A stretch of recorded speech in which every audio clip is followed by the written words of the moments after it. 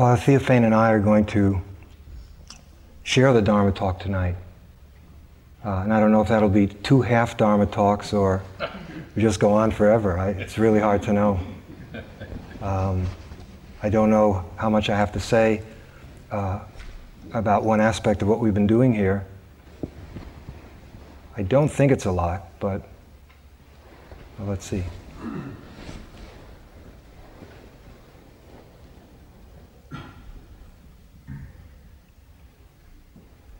In back of whatever I'm saying is the real hope that for those of you who have come with a Christian practice, that you can see something of value in vipassana, not to become Buddhists, but to help you get on with what you're already doing. I sense that it's possible. I don't know very much about Christianity. But if it could help a Marxist, I don't see how it couldn't help a Christian. Seriously. A few years ago, in a group that we had at Cambridge, there was a man who was, I would say, in the direction of being a militant, atheistic Marxist, a professor. And the woman that he was involved with had gotten quite involved in Vipassana meditation. And so he started to feel a gap between himself and her. And that was his only motive for taking the meditation. He told me right at the beginning, he thought it was all a bunch of nonsense, but he really wanted to understand what she was learning so that their relationship wouldn't be damaged. And to his credit, he had the energy and the determination and the openness to explore his own mind. Now, in the very same group were 2 people who were heavy into Buddhism. One was a scholar who only knew everything about Buddhism, and another running close behind. This was only, it was 10 weeks. We met for 10 weeks, 2 hours, once a week. And by about the 7th or 8th week, the fellow whose belief was that he was a Marxist was starting to taste all kinds of things in meditation. And the people who were officially Buddhists were having a very hard time because of all the concepts that they kept tripping over. It was sort of 2 steps forward and 10 steps backward, and then 5 steps forward and 15 steps backwards. It was a bumpy journey. Now, why was he able to do that? I mean, what is there about this practice that enables someone to do that? I think one of the things is it has nothing to do with beliefs. Unless you get so invested in the belief that it incapacitates you and your ability to mobilize energy to do it. There is faith involved. It's a different kind of faith. It's a tentative, provisional faith. You have to try, it's the kind of faith that you need for anything else. And you have to give something your best effort to find out if there's anything there or not. It's not telling you to just go on faith. The faith is simply, look, I've tried it, it's helpful, been helpful for me. Please try it and see if it's helpful for you. So you have to have at least enough energy to jump in. You can't settle this one in your head. You can't kind of stay on the sidelines and discursively try to figure out whether it's true or whether it's going to go against Christianity or for Christianity or all those kinds of issues. I think you have to start swimming. Maybe you'll find that you drown. I mean, there are life rafts here, so you don't have to worry about that. But it has to be done. It's something that we do. It's quite tangible, practical, palpable. So this person, this Marxist fellow, was willing to really look at his mind, starting by just exactly what we've been doing, looking at the breath. Gradually the mind starting to calm down, examining thoughts and feelings and bodily sensations, just what we've all been doing. And he started to see things and experience things in consciousness that he had never known were there. This has nothing to do with a belief. Whether he was for or against or believed in God, or it had nothing to do with that. It was a pure perception, direct. And of course it challenged a lot of his beliefs. Okay. I hope that this practice is helpful for you, and I have a limited ability to help in one sense because I really don't know very much about Christianity, and I'm not being humble. I don't.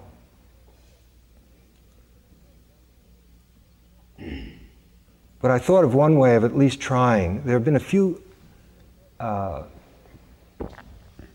fragments from sacred texts, Christian texts, that have been very helpful for me. You know how sometimes you'll hear a phrase, it can just be an ordinary word said a certain way, or a sentence or a quote, and it just stays with you over and over and over and helps you. These two have. As I say, I know nothing about Christianity as a whole, or very little.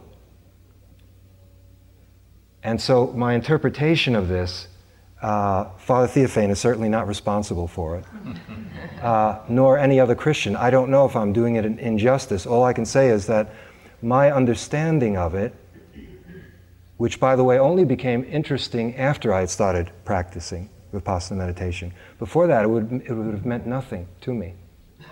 After practicing meditation, I think I understood at least some meaning in it, based on what the best I can do. I don't know what commentators or people who are steeped in this would say about what I'm about to say. Anyway, the quotes are, one is certainly well known, so I'd like to read it to you. And then I'll read both of them to you, they're two quotes, and then try to translate that, my understanding of this, into the very mundane, ordinary kinds of things that we've already started doing here and have been doing since Friday night. Do not lay up for yourselves treasures on earth, where moth and rust consume and where thieves break in and steal.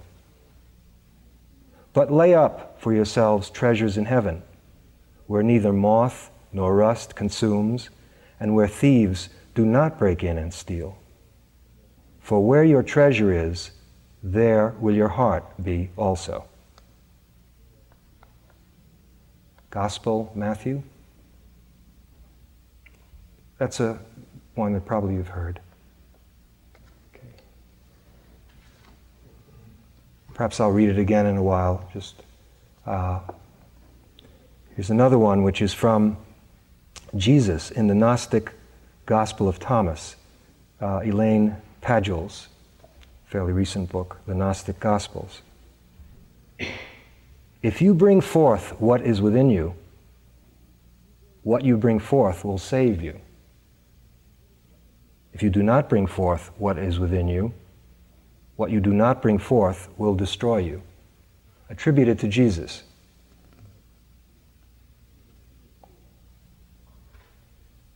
I'm going to read this one again. It's not as well known.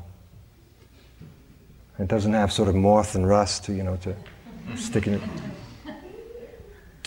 If you bring forth what is within you, what you bring forth will save you. If you do not bring forth what is within you, what you do not bring forth will destroy you.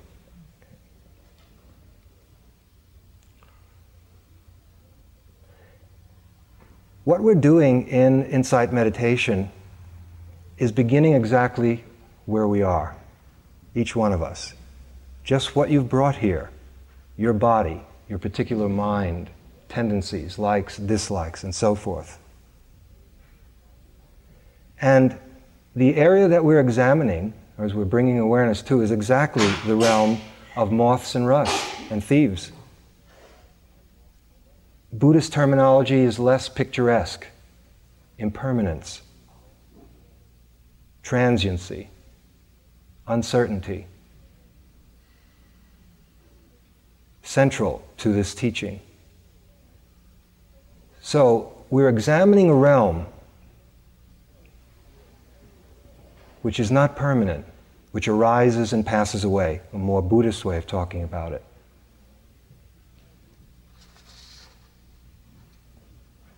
It gets consumed. Everything does. Anything that has the nature to arise, to appear, also has the nature to disappear. That's just the way it is.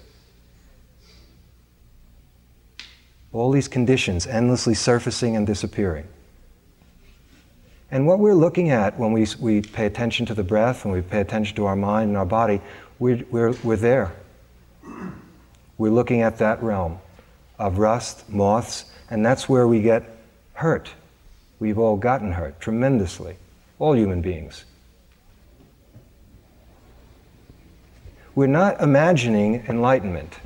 In the Buddhist tradition, as you probably know, the word God is not used, but enlightenment is, or liberation, or nirvana. Whether that's the equivalent to God, I don't know. My bias is that it is. Strong bias that it is. But for the moment, I'd rather not have to speculate about that. We start off where we are, which is we're looking at ignorance, our own ignorance. We're looking at the many ways in which we create sorrow for ourselves. Our mind just as it is, our body just as it is. We're not imagining some beatific state. If we were to do that, it would just be another mental production. We'd be imagining enlightenment. And what would that be? It would be like a Hollywood movie with a happy ending. We don't know what enlightenment is. It's something that one comes to, one experiences. And so the starting point is working with suffering, working with the realm where we are. It's not all suffering. It's whatever is there. There's also happiness there.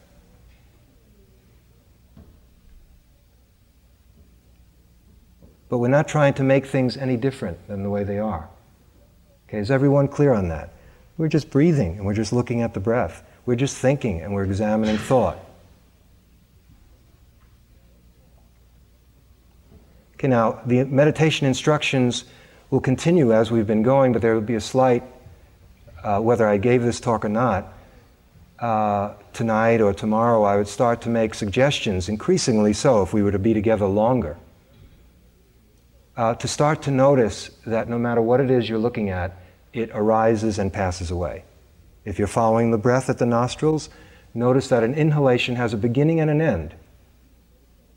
If you're with the abdomen, there's a kind of the swelling of the abdomen or the expansion of it has a beginning and an end. If you pay attention, you can see that. A thought comes and then it's gone. Gone. If you look, the pains that you have, the mood that you're in other words, this realm of rust, where what moths can get at. We're examining it, and it's empirical. What we're seeing is, it's true. This is impermanent. Everything is changing. Now you might say, well, we all know that. I mean, everyone knows that. We're going to die. That's just an extension of what this is all about. But you see, that knowledge doesn't transform us. Reams of poetry about it or philosophy about it, every culture recognizes that. How short life is, the vanity of human beings. So what is different about this that we're doing? And I think what is different is that we are learning how to face that universal process, that law, that everything that arises passes away. Everything. And we're going to observe it time and time again. Sometimes it'll seem incredibly tedious. Oh no, not another breath coming and going. There it comes, now it's gone. I like being here, now that's gone. Now I don't like here, that's gone. Now, in paying attention to it, if I could act it out, perhaps you've already experienced something like this, but simply intellectual understanding doesn't seem to have the power to transform us. We already know that everything's impermanent. I think probably everyone would agree with that in this room. But what we're doing is we're sort of eyeball to eyeball with impermanence. Oh, I see. Here's a breath coming in, and now it's gone. Coming in, and now it's gone. I feel sad. You can feel the onset of the sadness as the mind becomes sharper. It starts perceiving things more at the beginning of their occurrence. And then the sadness is gone, and then there's happiness, which begins and ends. If you do this enough times, it kind of starts to sink in. It's non-cerebral, it's at a deeper level. The best way that I can talk about it is to say we begin to absorb the fact of it, the truth of this, what is potentially just an enormous cliche, that everything is impermanent. Now it takes work. It means sitting. It's not just done in sitting, of course. It goes on wherever you are. All day long, the universe is throwing out that teaching. It never takes a holiday. Over and over and over. Impermanence, impermanence. We don't get it. And we're not living in accordance with that law, so we're out of step and we suffer enormously. We live as if it is permanent, or what we like will be permanent, or we want it to be permanent. And no matter how many times it turns out not to be, we're suckers. We go after it again. We start all over again, and again and again and again, and we don't learn from history. We just read about how other people didn't learn. And then we pride ourselves about, oh, I really understand in the Byzantine Empire, and then we just spin it out again. Seeing that can be, in one sense, discouraging, in another sense, a pivotal point in practice. When you start to realize, this is not going to change. I'm just going to be a replica of this same, it's like a machine. Samsara, if you want to call it that. Over and over and over and over again. Okay, now, the approach taken in this form of meditation is very fine-grained, close attention to this realm of rust. Seeing the process, the oxidation. Seeing it nice and shiny, and then suddenly, oh, look at that, it's getting redder and redder. Rust, oh, look at that, it's all rusty. Before that, it was nice and shiny. Oh, I get it, that's what happens to things like that in that realm. They change all the time. So we begin to absorb that truth, make it our own. It's like fully eating a meal and digesting it and assimilating it, chewing it first. And it totally and completely becomes part of your body. And it has a tremendous healing power, because what it starts to happen is you're living in accordance with the way things are. Because whether we believe in it or not, the world is impermanent. It keeps changing. It's uncertain. We don't know what's going to happen. We create all kinds of games to reassure us that we know what's going to happen. But how often are those expectations dashed and disappointed? So it's an actual, practical thing that gets deeper and deeper with practice, with doing. We're examining that realm, which according to this quote, is not a place to drop anchor. If you're looking for ultimate fulfillment in a realm that's changing all the time, good luck. The Buddha puts it, says each one of us is subject to birth, aging, illness, and death, in other words, to change. And yet we run around seeking other things that are also subject to this impermanence, trying to get ultimate fulfillment from them, whether it's a person or money or a place to live or whatever it is. And we're endlessly disappointed. And he says, how can that be? How can somebody who's impermanent get ultimate fulfillment from something that itself is also impermanent? It makes no sense. It's just another way of saying the same thing. Now, in Vipassana meditation, the approach is to begin to see, the first part, I'm just hoping that we're getting more comfortable with the fact that we're breathing, we walk, we eat, just that we're beginning to learn to pay attention. And then little by little, the noticing can become more subtle, more refined. You can start seeing things like this. And there's a cumulative effect if it's done with intensity over a period of time. And that's why people go away for 3 months or 2 weeks or a weekend, because something can build during that course of time. It's not something that happens, it's not instant nirvana. This weekend is, if you've expected enormous, extraordinary transformation because you've been quiet for so long, or you want a medal for it. This is the beginning. It's a lifetime endeavor. And some say many lifetime endeavor. I don't know about that one. I mean, I'm not saying it's not true, I just don't know. Now, in the Buddhist approach, this noticing of the impermanence, of the change, coming and going, appearing and disappearing, is a way of letting go of the attachment to that realm. So that you don't suffer the suffering of somebody who thinks that it's not going to change. It's a way of freeing ourselves from something that is destined to be unfulfilling. There's no way in which it's going to give us ultimate fulfillment. There are happinesses and joys on that level. It's not to say that there aren't. But they're fleeting. And it's not designed to give us ultimate fulfillment. And so in the approach in this particular form of meditation, the sustained awareness and mindfulness of this realm, this changing realm,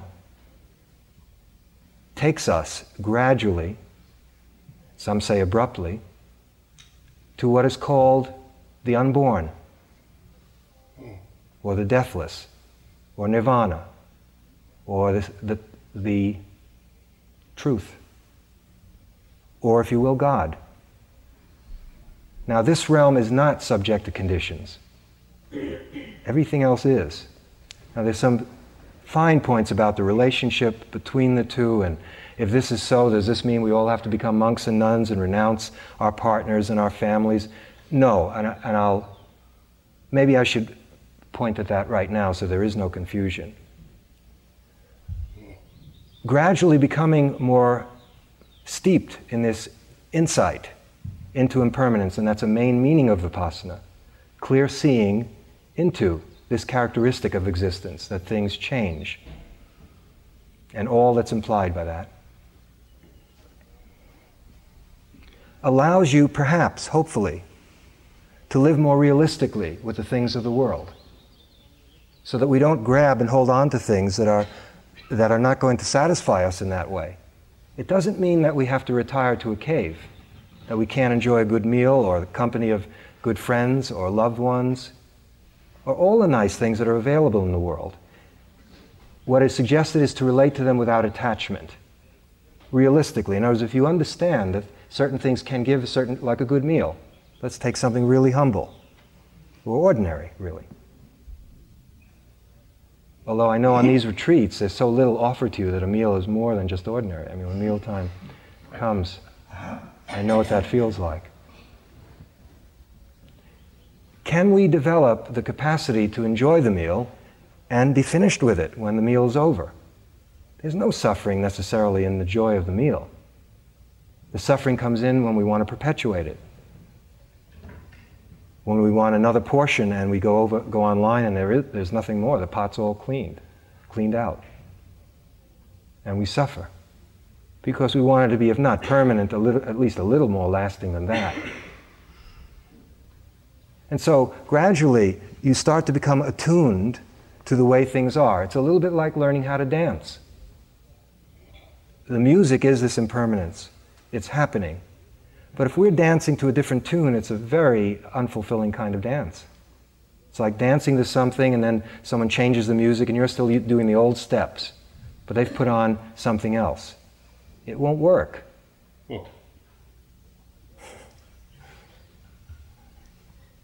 Okay, now, just to come at it from a slightly different way.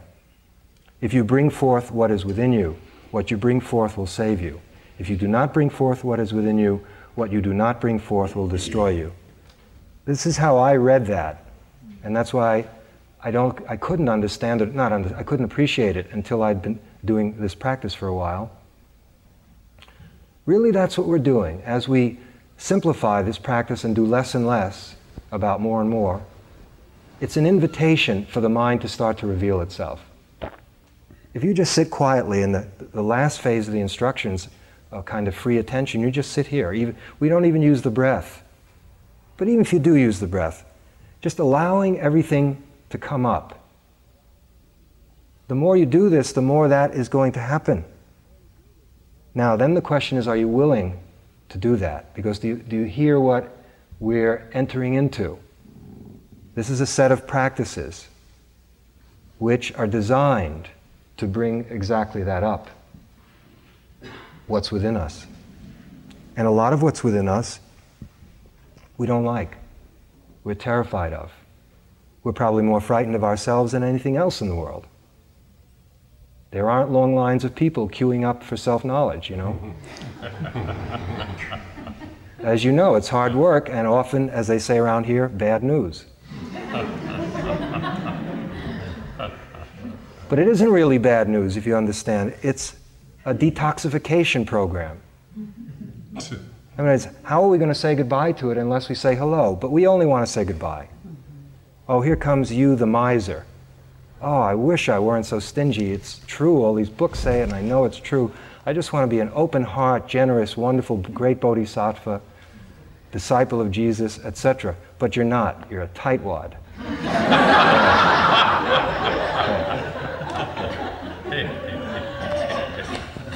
So we don't want to engage that directly. We want to skip over that step and get to perfection, to God. And what this is saying in a way that the road to that is through all of this. And more you'll start to not be so hard on yourself, or you'll drop this form of meditation. It would be an exercise in masochism.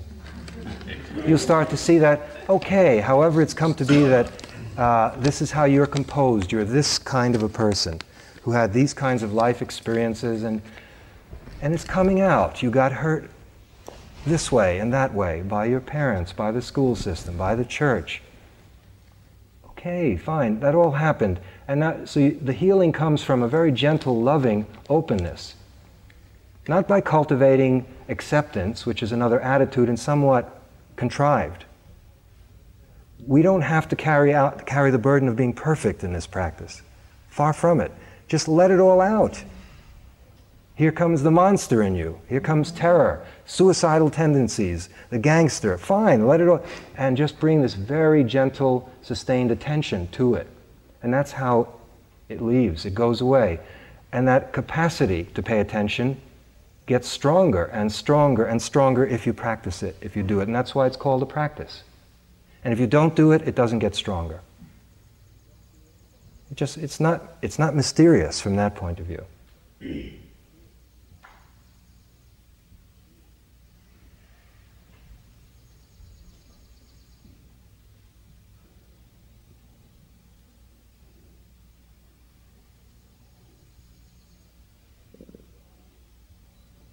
As we look at our biographical fragments as they pour out in the spirit of that quote, in a way, that's what's happening. We're being saved. We're saving ourselves by emptying, by a purification process that seems necessary. And that takes us beyond all of that. Let me leave you with my own personal sense of this weekend it was to begin with, and you may or may not agree with me, and I don't think I'm trying to convince you of it. I'm just telling you how I see it. If we were all to stay together for an extended period of time doing this practice of Vipassana meditation, and I don't know how long an extended period is, and it varies from person to person, this emptying process would go on. It would become more natural and more comfortable for you. After a while, there wouldn't be so many shocks. The 10th time you saw all these so-called horrible things about yourself in quotes, you'd see them as just like cloud formations. There's a dark cloud and there's a light cloud, and you bring attention to it, and it dissipates itself, it dissolves. A lot of the problems are not solved but dissolved in this practice. The mind starts to quite naturally move in a direction of becoming more quiet, more spacious. Images become fewer and fewer, thoughts become fewer and fewer. Strong emotions become fewer and fewer. The space between them grows. And more you may find yourself in a realm of really deep peace. And we may go deeper and deeper into that. At that point, we're leaving all of these forms behind. Now, from my point of view, take it for what it's worth. There might be a lot of different bodies here, all shaped rather differently, different sizes and ages and weights and gender and lots of different kinds of clothing. And we're all sitting in that meditation, going more and more, allowing us to move. It's a natural process being taken in that direction. At a certain point, it's as if there would be just one mind sitting here with all these different bodies. Because my mind and your mind wouldn't be different. When we're caught up on the level of thought, feverish thought, and thought about spiritual matters can become quite feverish and passionate. We're just endlessly separated from each other, trying to reconcile this form of Buddhism with that form of Buddhism, and Christianity, all of that. That could go on forever, and I personally don't see it as having very much potential except to help the restless mind calm down a bit, work out some of its confusion, and then at some point, clearly there has to be a letting go and a movement beyond that. What St. Thomas Aquinas called it, he saw that all as straw, even the highest teachings, relative to a genuine taste of something which I'd rather not name. Again, from another point of view, personally, there was a time when there was nothing called Buddhism. And there probably will be a time again when Buddhism will disappear from the face of the earth. There was a time when there was nothing called Catholicism or Christianity. And probably, or I would say definitely, this law of impermanence, there'll be a time when the church as you know it will disappear from the face of this earth. And the same with Judaism, Islam, you tell me what. Zoroastrianism. Yet, does the truth disappear? Does that have anything to do with all the different forms that this human hunger to attain freedom and peace and compassion, will that die? The Buddha, when he discovered what he called the Four Noble Truths, said that he was not a radical, but he said he characterized himself as rediscovering the ancient way. Now, this was 2,500 years ago. He referred to what he found as rediscovering the ancient way. It's the eternal, the perennial truth, which has so many beautiful expressions.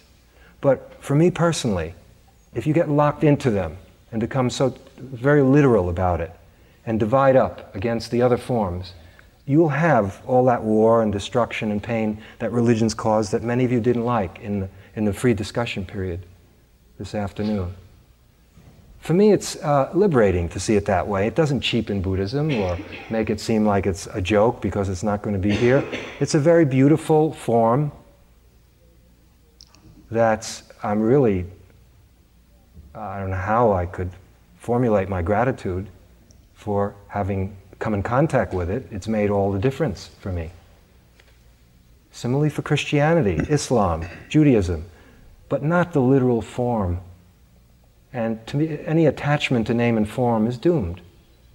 Perhaps any attachment is to anything, which is not cynicism or nihilism or any of those isms. Okay, thank you. It's just another way to say, keep sitting and walking. The retreat's not over yet. Okay.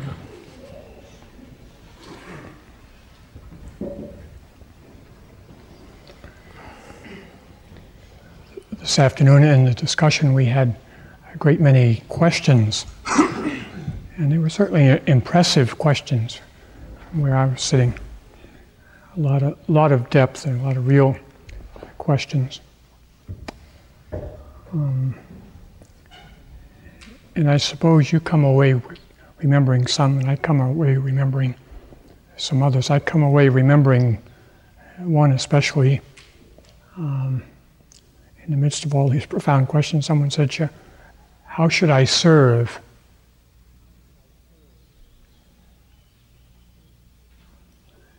How should I serve? And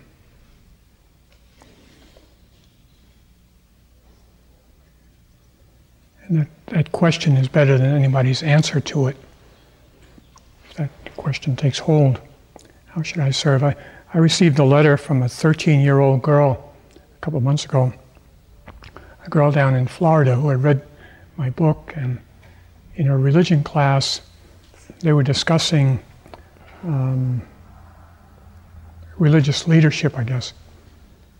And the nun who taught the religion class suggested that each child write to someone in some kind of position of religious leadership and ask them a question like this: what does your community, in my case my monastery, need most right now? And what are you doing to minister to that need?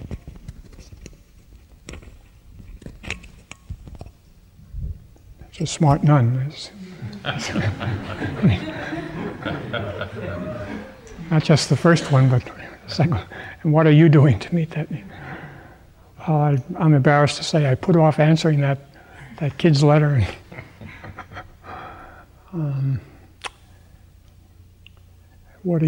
How shall I serve? I'm also writing a Bible, by the way. That's going too far. Well, people complaining about the old Bible. Try something new. But if you read my Bible, you find out things the other Bible doesn't tell you. For instance, did you ever hear how God learned how to puke? See, the other Bible doesn't tell you that. My Bible begins, in the beginning I created the heavens and the earth. Then I peopled the heavens and I peopled the earth. But these people started drifting apart. And I wasn't expecting that. They kept drifting apart, and I began to call after them. But they didn't seem to hear me, and I called again. They just kept going. And I thought, well, I better send someone. So I sent someone. But they didn't hear him either. And I sent someone else. And finally a woman came up to me and she said, I know who you are.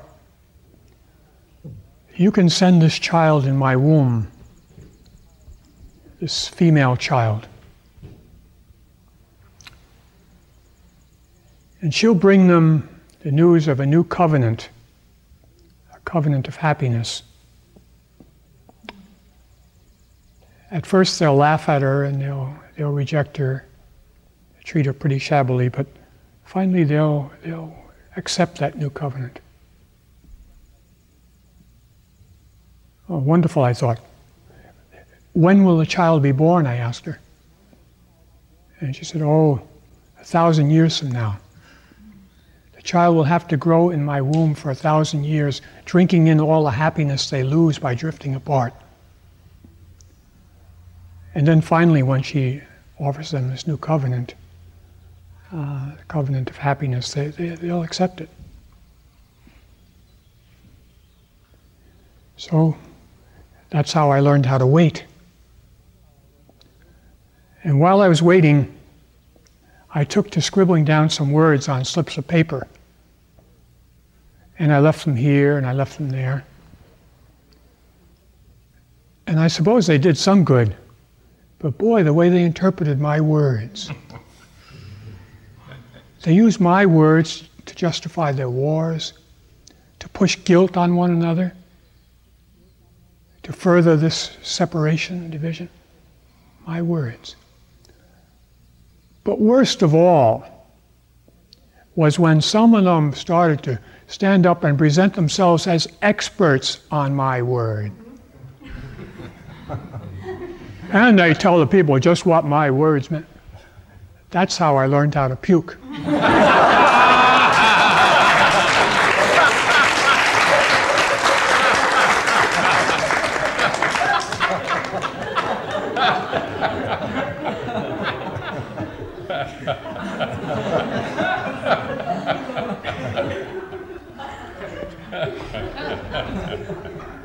How anti-clerical can you get?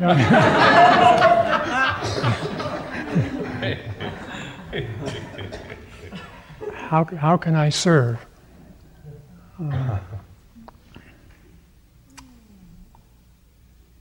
When I become Pope, we're going to have a new creed. And the first article of this new creed is, I am stupid.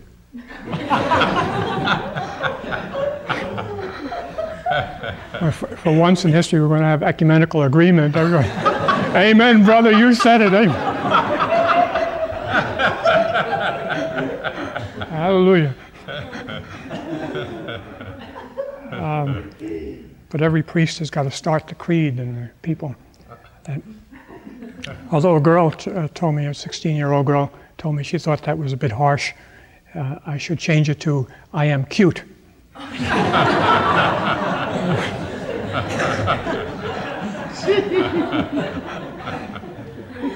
But we're all cute, you know, and we're all a little stupid, and we don't know. And even old Aristotle, you know, centuries ago, he saw that, and he said, that's why you group together, because all the wisdom is not put in one place. And we forget that good, you know. We forget that good. And so that's why I want to have a circle, you know, a sacred circle. And that's why when I get to be Pope, there are no more sermons. The priest will read the text of Scripture and then he'll sit down and shut up. And various ones among the audience will get up and say, that story is true. It's about me. I am the blind man. And he'll explain how. And then the other one will get up, and that story is true. It's about me. Someone else, that story is it's true. It's about me. I have this healing hand. But the gifts are spread out. And we forget, and individuals think they have the gift, the wisdom, and groups feel we have the gift, the wisdom. And it's stupid. And one thing I appreciate about the Theravada, it's so austere, so no baloney, you know. Really, it's refreshing. But all the Buddhist groups have agreement on the three poisons. And I think when that's the case, other people from other traditions ought to pay attention and say, yeah, maybe that corresponds to something in reality, these three poisons. What are the three poisons, the things that make you sick? Get inside you and make you sick. Well, you know what they are. I think what you usually hear is greed, hatred, and delusion.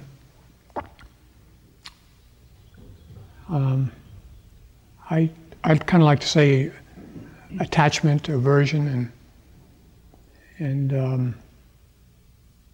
ignorance. And in reply to this question, how shall I serve? If somebody's got the three poisons in him, he can't serve too well. He's sick. He doesn't have the energy. Or maybe his eyesight's not too good. Blinded by this attachment or aversion or ignorance. He can't see too well. He can't sort out reality from non-reality because he's got various things in his head. And so he can't serve too well. So if he could be purified, and this Theravada way is the way of purification, it's not for some kind of holiness, some oughtness, but just to get rid of the stuff that's impeding what you intend to do. You intend to be happy, you like to be happy, but you got these poisons that are making you unhappy.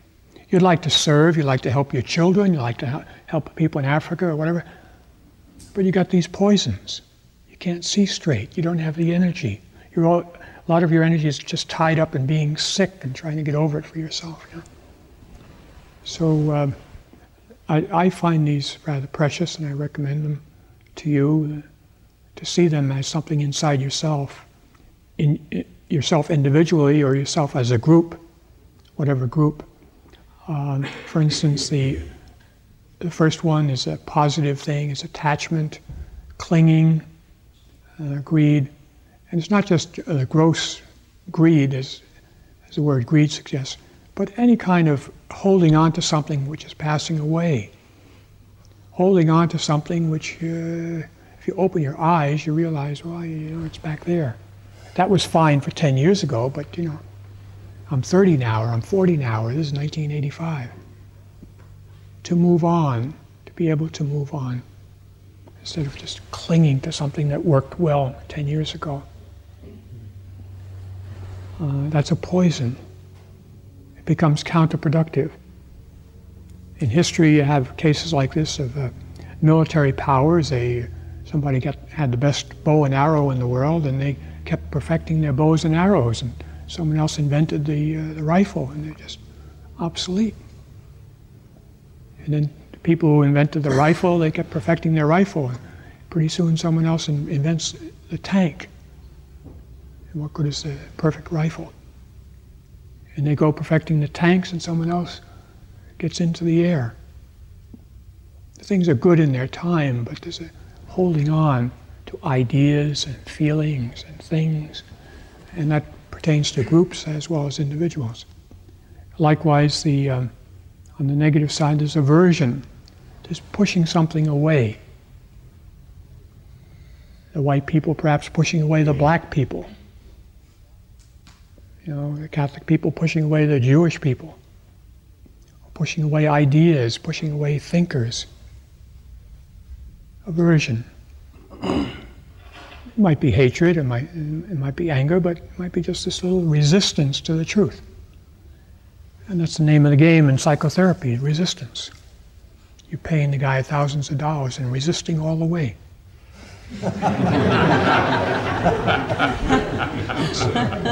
That's the poison, aversion. And then the real root one, is that ignorance, where you got the wrong idea. You mean well, you go climbing up the mountain, but you don't know that you have a weak heart. There's no aversion there, there's no attachment there, but you're just ignorance. You don't know who you are. You're a guy with a weak heart. You can't go up that hill so fast. And we have all sorts of ignorance. We don't know who we are. We don't know our powers. It's like a person who's smart and thinks she's stupid, or someone who's stupid and thinks she's smart. You bump up against reality all the time. But this is going on all the time.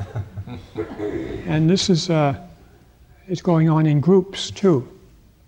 They think they're smart when they're really stupid, or they think they've got the whole picture when they don't. And it's the great task of a mother to help a child know who she is.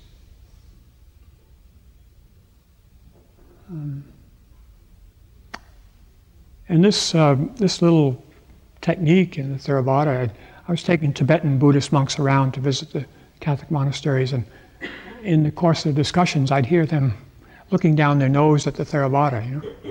It's only Hinayana. It's what the Buddha gave to beginners.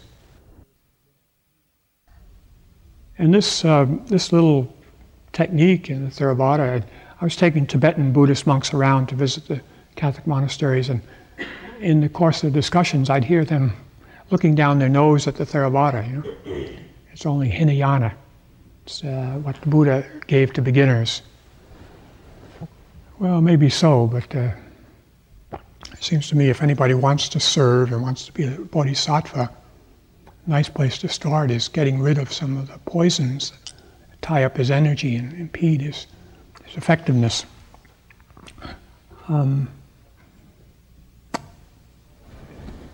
so I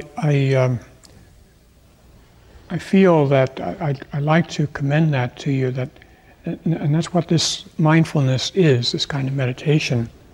It's looking at the reality that comes to your head without attachment, without aversion. And the ignorance is precluded just by the fact that you're looking. When you don't notice it, that's a basic kind of ignorance. Now, there are other kinds of ignorance included in this expression, the third poison, delusion. But there's that simple one where you don't notice. The stuff is working on you all the time, and you think it's him. He's doing something wrong, and you don't realize it's me. I am the one who's with an aversion. I am the one who's irritated or worked up and so on. Or this is working on me, and I don't even notice it because I'm not in touch with my body. I'm not in touch with my feelings. I'm sore as the devil, but I don't even know it. It's a problem men have. So this form of Buddhist meditation takes good aim at these. And I recall the recent, I think Joseph at the recent retreat I made with him said to me, this is what nirvana is. Just looking at life without attachment, aversion, and ignorance, delusion. So that when you're sitting here doing it, you're exercising enlightenment. It's a very great thing. And if it could spread, if the individuals could pick it up, the mothers could pick it up, the clergy could pick it up, if the groups could pick it up, if the church group or the America or Russia, whatever, could pick it up and open its eyes and let go of its private attachments, if it could let go of its pet aversions,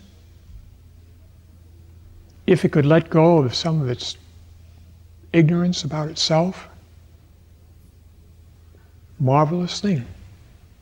So God bless the Theravada Buddhism, and I'm proud to be part of it. I find it very enriching, very simple. I don't blush to be called a Buddhist. And I don't blush to be with you, because we need one another. And there's a basic form of that ignorance. The third poison is that we don't, to think that we don't, that we're independent, when in reality we're interdependent. I need the insights of a woman. It doesn't make any sense for me to shut her up and have her listen to me all the time. It doesn't make any sense. I need the insights and the affectivity of a black person and so on. I need what the Chinese know and so on. So it's good to be with you. Very good.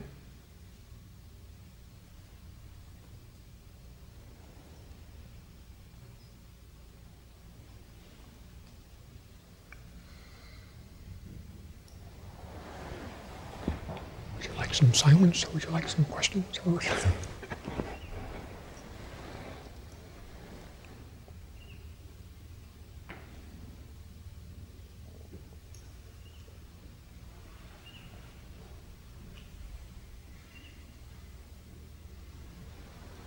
If any of you have any questions, that would be fine. I think a few minutes of questions might be useful. If not, we can just sit in silence for a few moments.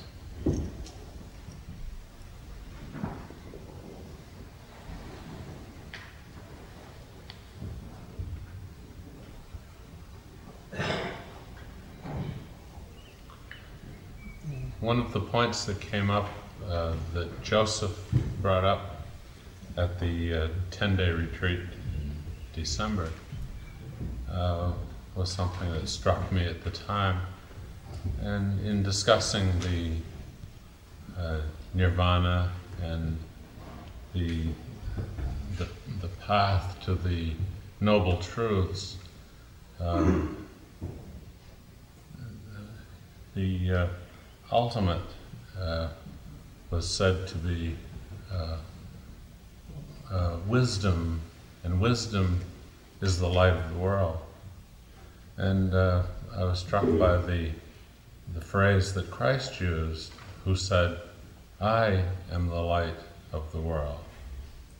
And there's so many things that are resonant in Christianity with some of the things that, at least in principle, that the Buddha brings forth, that the thought came to my mind with the 500-year gap, say, between the Buddha, who lived 2,500 years ago. I wondered if there was ever enough transmission of some of these thoughts so that there was any kind of interchange and possible commentary that Christ may have adapted some of these things to his own teaching. There's some books that maintain that. I don't know how to evaluate them. That Jesus spent time in India, learned various yogic perfections. There's someone now, I think a woman by the name of Prophet, it's her last name, who's saying things like that. But for quite a while there have been people saying that. And in India, there are people who believe that. At your Mass this afternoon, the second reading was from the letter of St. John, who was the beloved disciple of Christ, in which he says, "Brethren, let us love one another, for love is from God." God is love. There's a Catholic priest, scripture scholar from New York, now up in Canada, who about 10 years ago wrote a book with a thesis that comes right out of Buddhism, that God is love. Not God is loving, or God loves, but God is love. And he said if they had understood what he was saying and how Buddhist that was, they probably would have condemned it. It wouldn't have been part of the scriptures. But they didn't quite get the point. And then, of course, the Buddhist monks have always been great travelers, so they may very well have ended up in... I'd like to say, in connection with that about the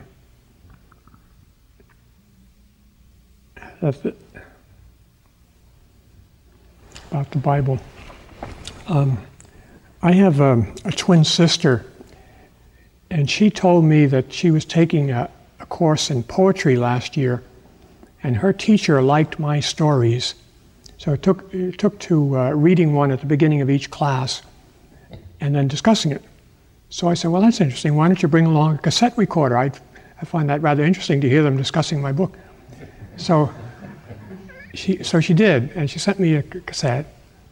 And you know, it was funny. Here was this teacher with a PhD in English who was manhandling my story. A woman handling it. You know, she didn't have it at all. She was saying, oh, he got this in the first line, this in the fourth line, and therefore he means such and such. And these ordinary folk, you know, they were doing much better.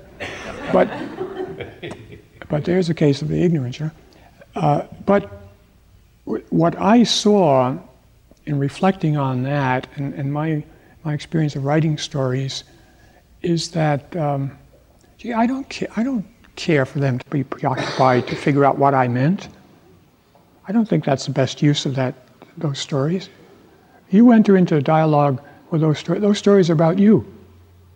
You read them, they're about you. It's a mirror for you. And you see if they're true. See whether this fits you. See whether you make this mistake that this fellow is making in this story or whatever. And I come to think that that's the way to read the Bible. And I come to think that maybe the fellows who wrote it, that's the way they were thinking. Now, you see, we tend to think of it as coming from on high, and then we after all, we resist that. But here, I was writing these stories, and I'm saying, well, these guys wrote them too, you know? And maybe they're about me, and maybe the way to read it is about me. And then I find that in the early history of my order, the monks, that's the way they read the Bible. They would see it as about themselves today, not about Moses or even about Christ simply, but about me. And so I see that if you do that systematically, you're going to find out a lot about who you are. The Son of God, that's who you are. You're part divine and you're part human. You're part manifestation of God and you're part shit, if you don't mind my expression. And that does more justice to the reality than just take either one or the other, you know? But it's hard to do full justice to the reality, and you need a lot of stories. So I got 49 stories in my book, but besides the Jewish stories, Catholic stories, and there are Buddhist stories, and then there are Hindu stories, you know. Then there's Dostoevsky, And I think that, and all the stories are true. If you don't see that, you haven't worked with them long enough. Reality is quite complex. And the one who thinks that he's got it all figured out, he makes God puke.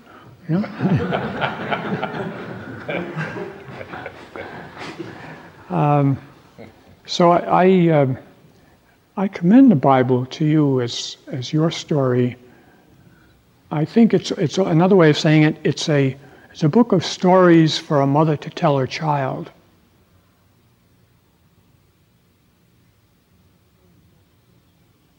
That's a very important thing for a mother to tell her child stories, because she conveys, as a little kid, the mother conveys to the child who she is and what life is about, what it means when grandma dies, what it means when various things happen, what life is like, what it means to be a girl.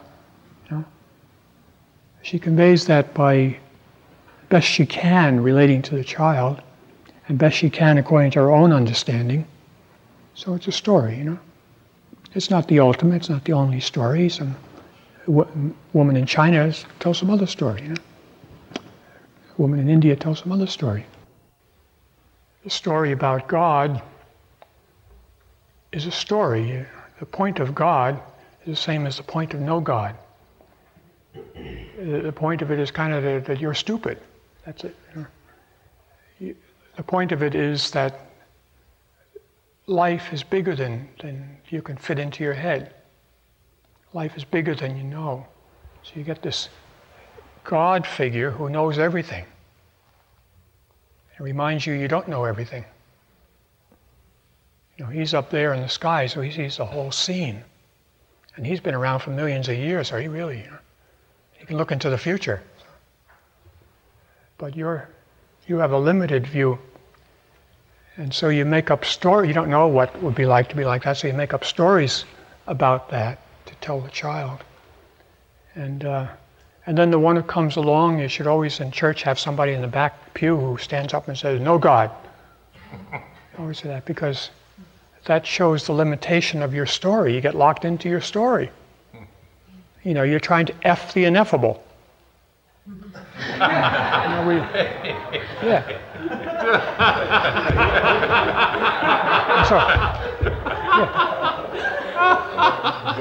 It's done all the time. And so somebody's got to get up and say, "No God." You got to say bullshit or whatever you do. Right there in church. But we lock them out so we don't hear that, and so we get locked into our story. It's what the Theravada Buddhists call attachment. You get locked into your story. And so you think that this little thing you see is it. Now, we do this in society too. We've got an American culture, which is a pretty narrow, stupid culture.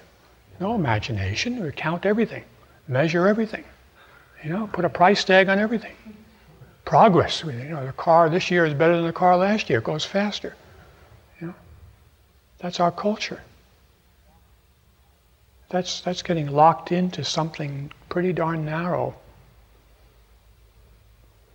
In all the other cultures, they had stars and they had angels.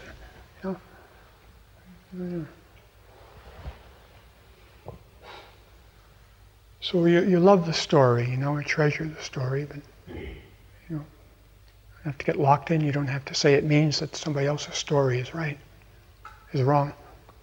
I talk too much. A question about prayer. Sure. To Larry, it would be to what extent is Vipassana practice prayer? And Father Theophane, somebody told me once that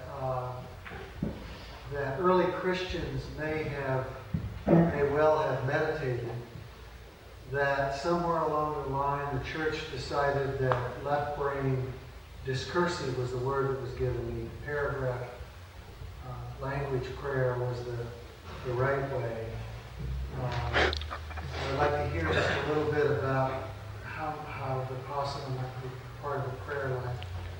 Oh, yeah. Yeah, well, that happened, as a matter of fact. You dry up the right side And you don't make up any more stories. No mother may make up a new story. You just tell them the old story, right? Get this thing under control, you know. So control was kind of the name of the game. Yeah. So that was the, in our tradition anyway, it was the Roman Catholic tradition. The Romans, their thing was politics, the political genius. And so the Roman Catholic Church inherited that political control, you know, cleverness about how to control everything. So that was one of the ways they did it. And when they got scared at the time of the Protestant Reformation, they really locked themselves up into controlling everything.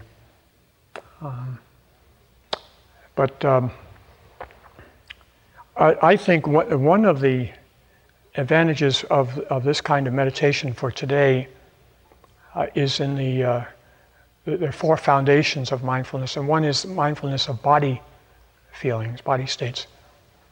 And I think that our tradition, our culture too, has done a job on the body. There's a lot of interest today, re-interest in the body. And I think that the religion has locked it up. That's where the sin is, or something, you know, the Catholic tradition, in the body.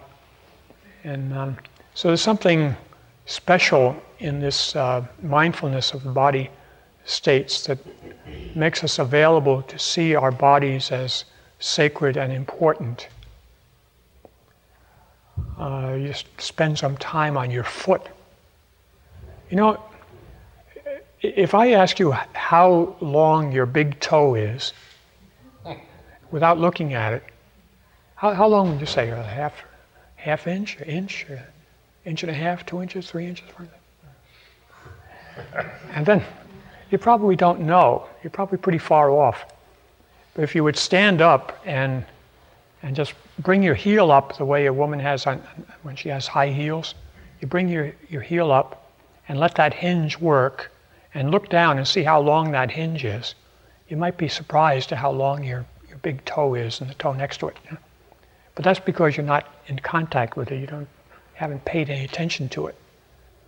But in this, and that means that in little ways throughout your life you're abusing your body because you think it's this way and it's that way, and your messages from the brain are. But I think that's a rectification of the Christianity's abuse of the body. I expect every psychotherapist has a certain awareness of.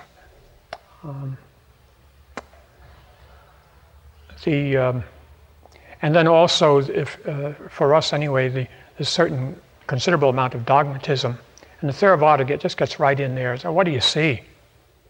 You know, not what do they tell you ought to see, but what do you see? What do you? There's Mary Daly is a woman theologian who teaches up in this Jesuit college here, Boston College. They're trying to get her out, but the kids rebel. But anyway, she's a pretty tough woman. She's in one of her books, she says, she talks about the great lie. She says that the great lie, the idea is you tell a big enough lie and people will swallow it. Tell a little lie, they catch you out. But the great lie is our teaching about transubstantiation. This is not bread and wine, this is the body and blood of Christ. She says, see what they're saying. They're saying, don't pay attention to your experience. Don't pay attention to what you see and what your brain says. Don't pay attention, we'll tell you what it means. You know? But we do that a lot, and this kind of stuff breaks that up. You just look. You know, you don't wait for Larry to tell you what you see, you just see what you see. You know? And that's fine, whatever you see. So you get a developing sensitivity to life and experience from that, daring to do that. I think a lot of people just have to get away from their religious tradition today. You know, these Buddhist places are peopled with people who brought up Catholics and brought up Jews and haven't been back, for a number of years. And I think it's necessary today, because of this kind of thing where something is pushed down your throat and you aren't allowed the sensitivity to feel for yourself well enough, and hopefully, so in other words, you're treated as a minor. You may be 50 years old, but you're treated as a minor. Hopefully, just as people have to get away from their mother, the mother's domineering, have to get away from home. 10 years later, they still can't go back for New Year's or Christmas. Well, they're still hooked. And it'd be nice if someone could encourage them, go back as an adult, and just laugh at her a little bit, or whatever you have to do. And so, the same way with the religious traditions, if you're used to that position of minor, and then you go away. Well, you don't have to stay away for the rest of your life. You go back a little bit adult, and you don't have to get that mad at Father O'Shea or whoever he is. He's doing the best he can. It's just like your mother, Just take. It's all yours. The whole tradition is yours. So why should you be locked out or lock yourself out? But go back as an adult and smile. Father, forgive them. They know not what they do. I talk too much. I'm sorry. You have a question, but I can't see so well back there. But the question about Vipassana and prayer life. I don't think I'm qualified to answer that, but perhaps you can help with that. Could you rephrase that question? Repeat that question. To what extent is meditation prayer in Christian tradition? Well, I don't know what people are meaning by prayer. A lot of people mean by prayer talking. And that's a very good prayer.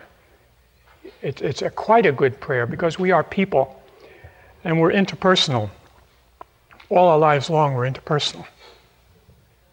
And it's unfortunate that we don't know how to talk to a tree. But you go into someone like Jean Houston. I've worked with Jean Houston for quite a while. She'll help you to talk to a tree. And you hear mothers talking to the infant. And you hear people talking to their dog or talking to their plant. And then you get these studies that find, that's a good idea. It gives you an insight, a better way of relating.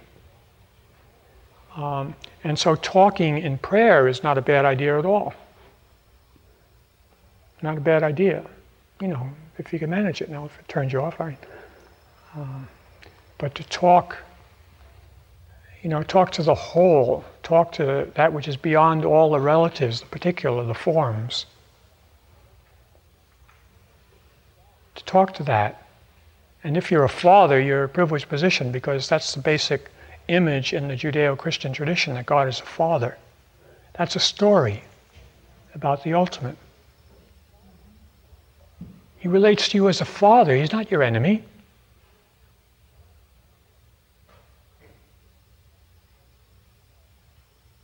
So you can talk to him as a father. A lot of people can talk to Christ well that way. You can talk to Mary.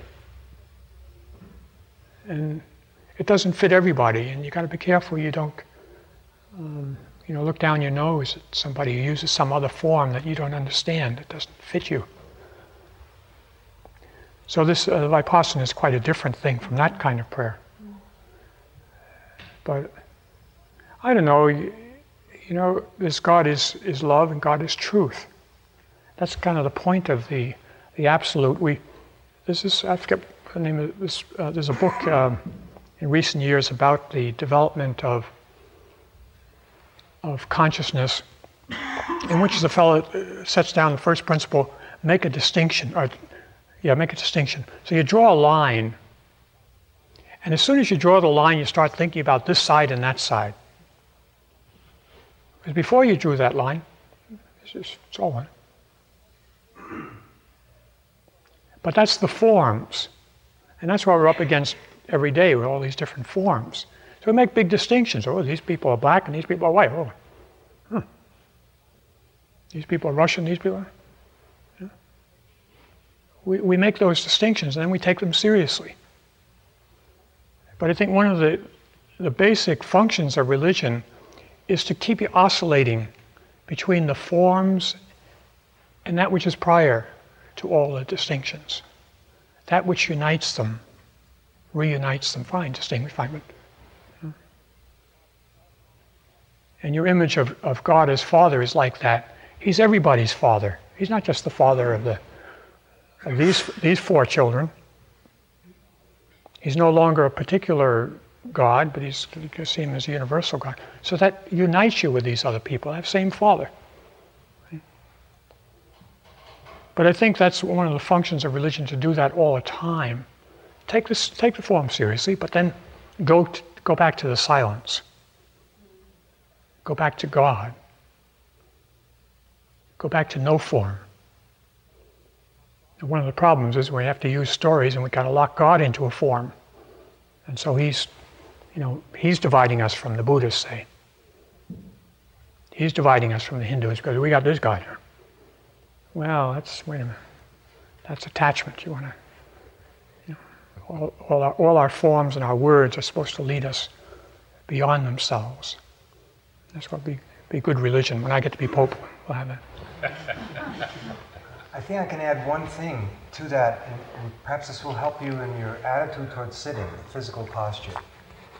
Very often the way it's talked about, it seems very physiological and instrumental. That is, if you sit straight, spine is erect, there's a more direct flow of energy to the brain, a lot of that kind of talk, and then you'll be more concentrated. There's a subtle flow of energy that's possible when you're sitting erect, and there's truth to that. You can experience it as you become more comfortable, as your posture becomes erect, stable, and comfortable. But there's another way to look at the meditative posture. In the Buddhist approach, it's really the icon. The main icon is of someone in meditation. My own feeling about it, certainly for myself when I sit, is it's devotional. It's not instrumental, although it may be that as well. There are archaeological excavations which have produced little figures sitting in meditative postures long before India. It may be a universal kind of body language for somebody to just be sitting in a contemplative mode, so that when you assume the posture, if you're seeing it in a very narrow instrumental way, it may be sterile, and of course you're not interested in doing it. But if you can understand it as a kind of prayer, that is, it's a body language. You're stopping all the activity and running after this and running away from that. You put a halt to it and you just sit. And sometimes it's said, especially in the Zen tradition, if you sit like a Buddha, you become a Buddha. And so they put a tremendous emphasis on the posture. But it's not literal. It has this inner meaning. It's an expressive act, much as dancing would be. Only we don't think of something that's not moving as being expressive, but it is expressing something. Maybe that will give you a bit more encouragement to sit. I know that at times it's hard at the beginning. I think there were a couple of people. Yes. I just want to make a brief comment to something you said earlier, Theophane, about go back to your tradition as an adult if you want to. And just to share an experience, with mine it isn't working. I was out for 15 years, the 60s, and the way that the church handled the moral crises of the 60s sort of drove me out. And I figured 3 years ago it would work, because I thought I was over all the mad and all of that stuff. And I'm not mad, but it just, I thought it would work, but it just produces a very profound sadness in that there's still the same kind. I hadn't even bothered to look at it much for a while. There's still the same, it looks like moral insensitivity to me that just pervades. Sin. Sin. That's stronger and better word maybe. Yeah. And it isn't working in terms of offering anything or enhancing anything or being a useful vehicle of any kind. Well, whatever you can manage. I've got a brother who's a parish priest, and I had occasion to be in his parish for a week. I was doing some other work and staying with him. And I got a certain insight into a lot of valuable stuff going on there for a lot of people.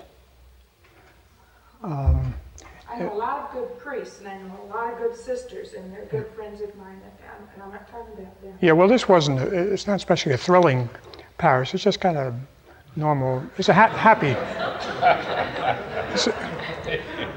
certain happy parish, but it's not in Cambridge, you know.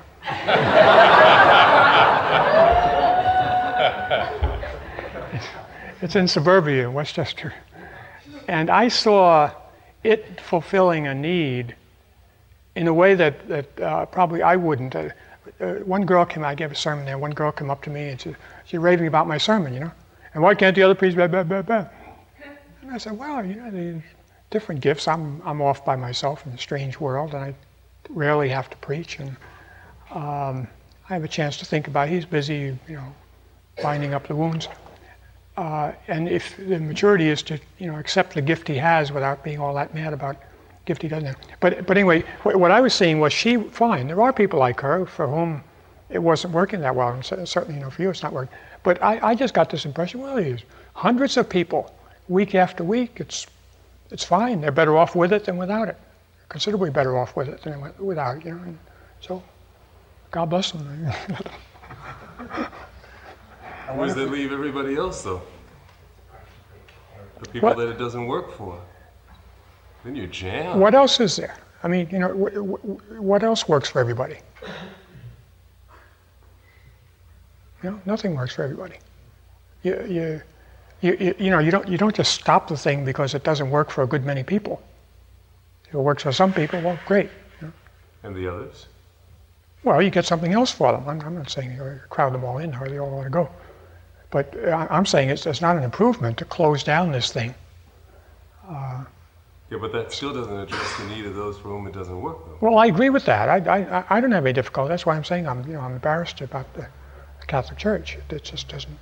But I think it's got a pretension of universality that it can't live up to. That's what I feel.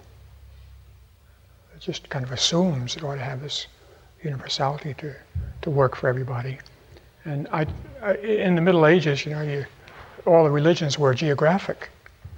But nowadays, Buddhism is right down the street. And Hinduism is right down the street. You know, so people get a chance to choose. And I don't see how the church could become that. So what happens to the outsider then? They just kind of either stay there invisibly or go off somewhere and die? No. Go somewhere else. Go wherever they can find sustenance. You know. That leaves them still outside and searching. Yeah, but what are you laying a trip on me for? I mean, what?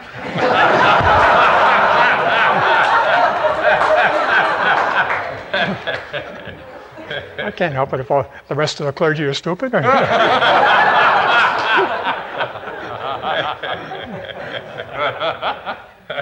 there are a lot of questions. I think that perhaps it'd be good to save them for tomorrow. There'll be a chance of there for me even tomorrow.